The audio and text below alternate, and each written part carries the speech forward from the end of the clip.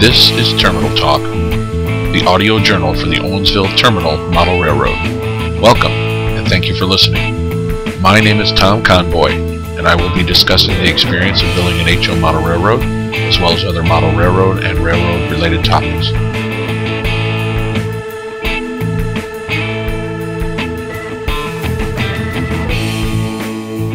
This is episode number 9.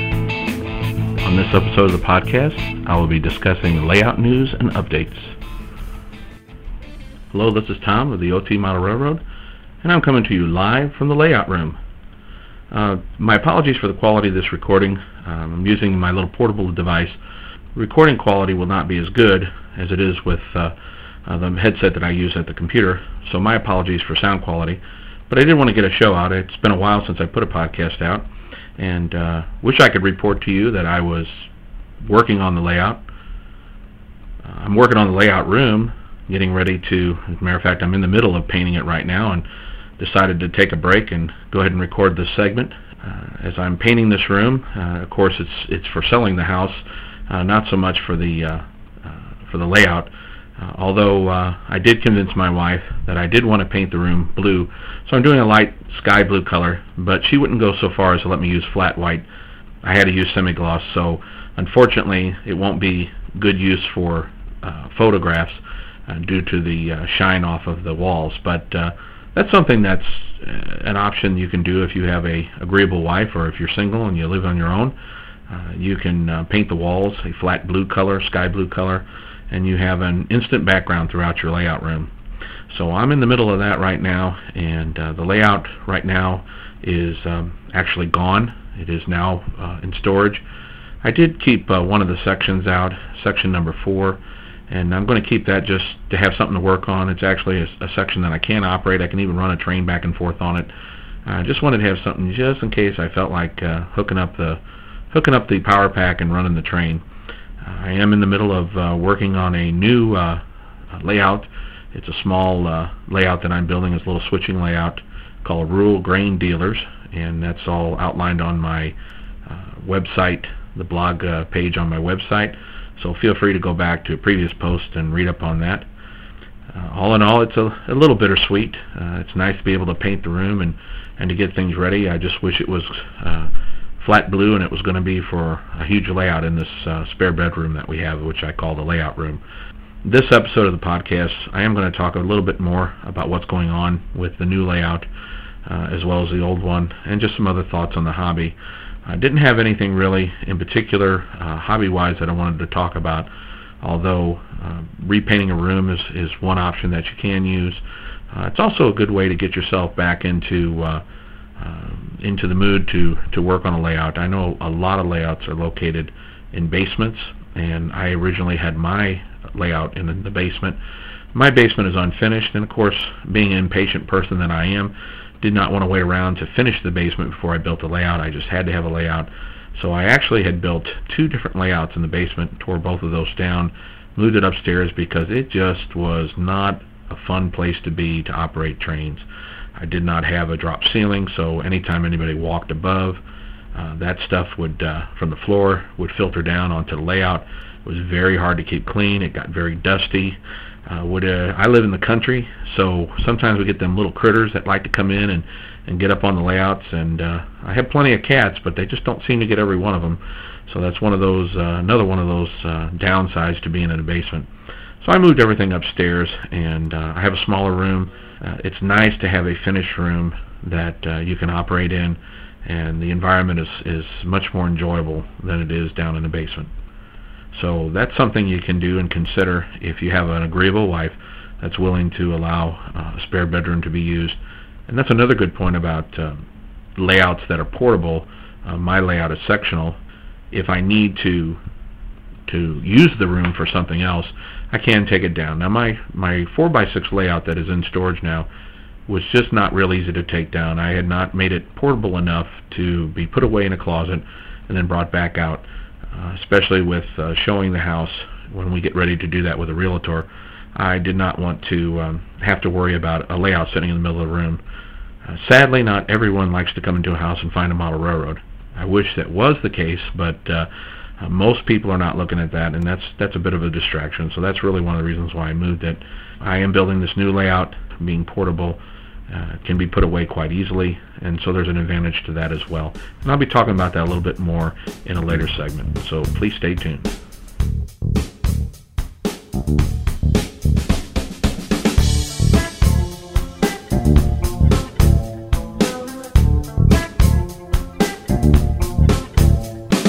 This podcast is hosted for free by Podbean.com. As I mentioned earlier in a previous segment, I have decided to build a new layout. The old 4x6 layout is now in storage, and the new layout, the track plan for this, is found on my OT Model Railroad blog page, and you can find that at otrr.blogspot.com. It's going to have an 18-inch by 48-inch footprint. The benchwork for this new layout is just going to be a simple fold-up resin table that I purchased at Sam's. The plan for this layout base is to use a sheet of 3/4-inch birch plywood. I decided to use that because I have it on hand, but I am considering another option, which would be using a lightweight foam base. Haven't made up my mind on that one, still kicking that idea around. Now, the name of the new layout is going to be called Rural Grain Dealers. It will feature a local grain elevator and feed mill, which would be located along the Stevenson branch of the Owensville Terminal Railroad. The layout will feature two structures. One's the Reagan Feed Mill Craftsman kit I've been building, as well as the Concord grain elevator kit I've been modifying. And some other features of this layout will be using a smaller rail profile. I'll be either using Code 83 or Code 70 rail, or maybe even a combination of the two. I also have something that's called a sector plate, and basically that's just a track swivel, and it'll be hidden from view, and it will be used to move cars and locomotives off the visible portion of the layout. And this will connect to a hidden fiddle track, and the good old 050 switcher will swap out cars and even locomotives if need be. The layout's going to be a highly detailed scene with figures and accessories. Now, building plans for the new layout, I've decided on this one I want to do it right. I need to guard against rushing, but I also need to guard against delays. I don't have the supplies I need right now. I don't want to allow the lack of supplies to slow me down from building this layout. Of course, a lot of the items I need for this layout, especially for hand laying track, I do not have. It's going to take time to acquire them because my hobby budget is very limited, especially with getting ready to move. One example is hand laying track, and I want to take a closer look at that. I could use ready-to-use track, and I may still use that option, but I'm really giving some thought to hand laying track. I'm thinking of going ahead and giving it a try. It's something I've never done before, but as I mentioned earlier, the problem I have is I have no supplies for hand laying track on hand. And that leads also to some other questions. Do I want to build my own turnouts? Do I want to use ready-made turnouts? Do I want to go with Code 83 or do I want to go with Code 70 rail? I'm really tempted to simplify the situation and just use all Code 83 ready-to-use track.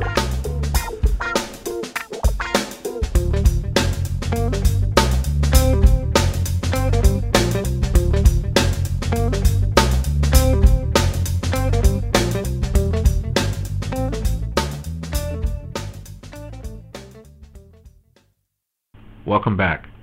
So the question is, what do you do when you want to build a new layout, you want to try out new techniques and new ideas, but you don't have any supplies? I'm one of those people that when I'm ready to work on something, I want to have everything I have right there so I can get going. And the problem is when I don't have that or I don't have the money to get those supplies, I have a tendency to just shelf everything and just forget about it. And that happens quite often. It's a bad habit I've got myself in, and I really need to stop doing that.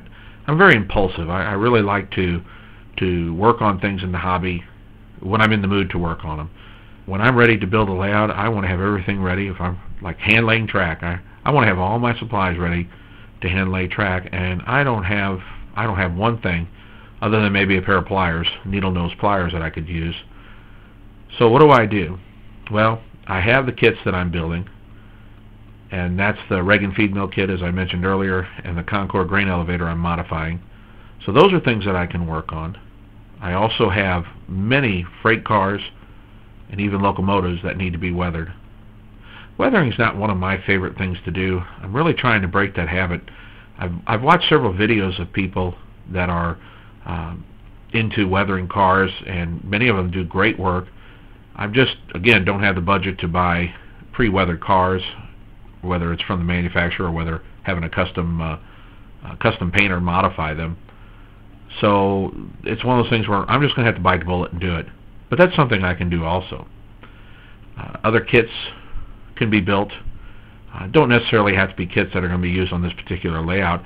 I have a couple of Walthers kits. I believe it's the back shop and the car shop. I bought those, I guess probably when they first came out in the 90s. And other than opening the boxes to look in the kits to see make sure all the parts from that were there, I haven't even started on those. Haven't even thought about building those. So I'm tempted, really tempted, to get those out and build just a small diorama. And that's another option that I've mentioned before in previous podcasts that you can do to keep your enthusiasm. Also, getting a video camera and filming your work is something that I know not everybody would like to do that. Some people get very nervous in front of a camera. But I think it's a good way to help you get focused, and if you've noticed on the OT Railroad blog, I do have videos now posted because I did purchase a newer camera that has better video capabilities. So now I can record little segments and be able to post those. And I find that's also a motivating factor too, because if I want to show you how I'm doing something, it's an incentive to be able to do that and to be able to share. That's one thing that's great about this hobby is a lot of people do like to share their information. And if you like to pay for that information, there's a lot of people out there that provide wonderful DVDs on how to do scenery, to do weathering, and to build layouts and many other aspects of the hobby. So there's a lot you can do to keep yourself going in the hobby. It's just that motivation factor. And one of the things I'm giving some consideration to is I've just got a ton of Code 100 track, and I really don't have time right now to sell it on eBay or Craigslist or some other site. So I just basically have it in storage, and whenever I need it, I have it, or if I find somebody that I want to sell it to, I may do that. Although I am giving some thought to taking I have some lumber scraps and some foam scraps in the basement that would make excellent little micro layouts or even just a small diorama. And really thinking about just pulling something out and throwing something together just to keep my interest, keep working while I'm waiting for the funds and the hobby budget to go back up so I can buy the track laying tools that I need and the supplies that I need to work on the new layout. So again, I think it's something that if you really put your mind to, you can find things to do. This hobby is multifaceted. There's many aspects to it. Really, I find that you just have to find something that interests you, and you just have to go for it. You just have to do it. My tip for this episode of the podcast is to find something that interests you and do it. And keep up at it. Keep with it. Do whatever you can to keep motivated. I know life can be very busy for many of us. There's no reason that we can't even devote, as I've heard Dave Ferry say, just 1 hour a day to working on the hobby. That leaves us 23 other hours in the day to sleep, eat, and do whatever else we have to do, work. So I just want to encourage you to get motivated and find what it is that motivates you and just do it. This concludes this episode of the podcast.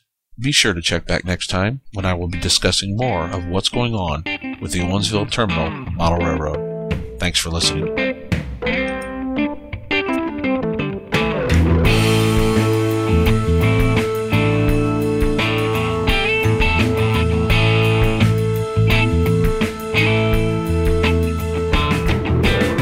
Royalty-free music for Terminal Talk has been provided by Kevin McLeod at www.incompetech.com.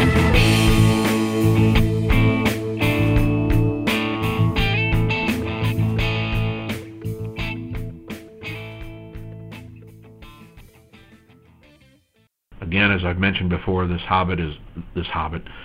Let's try that again.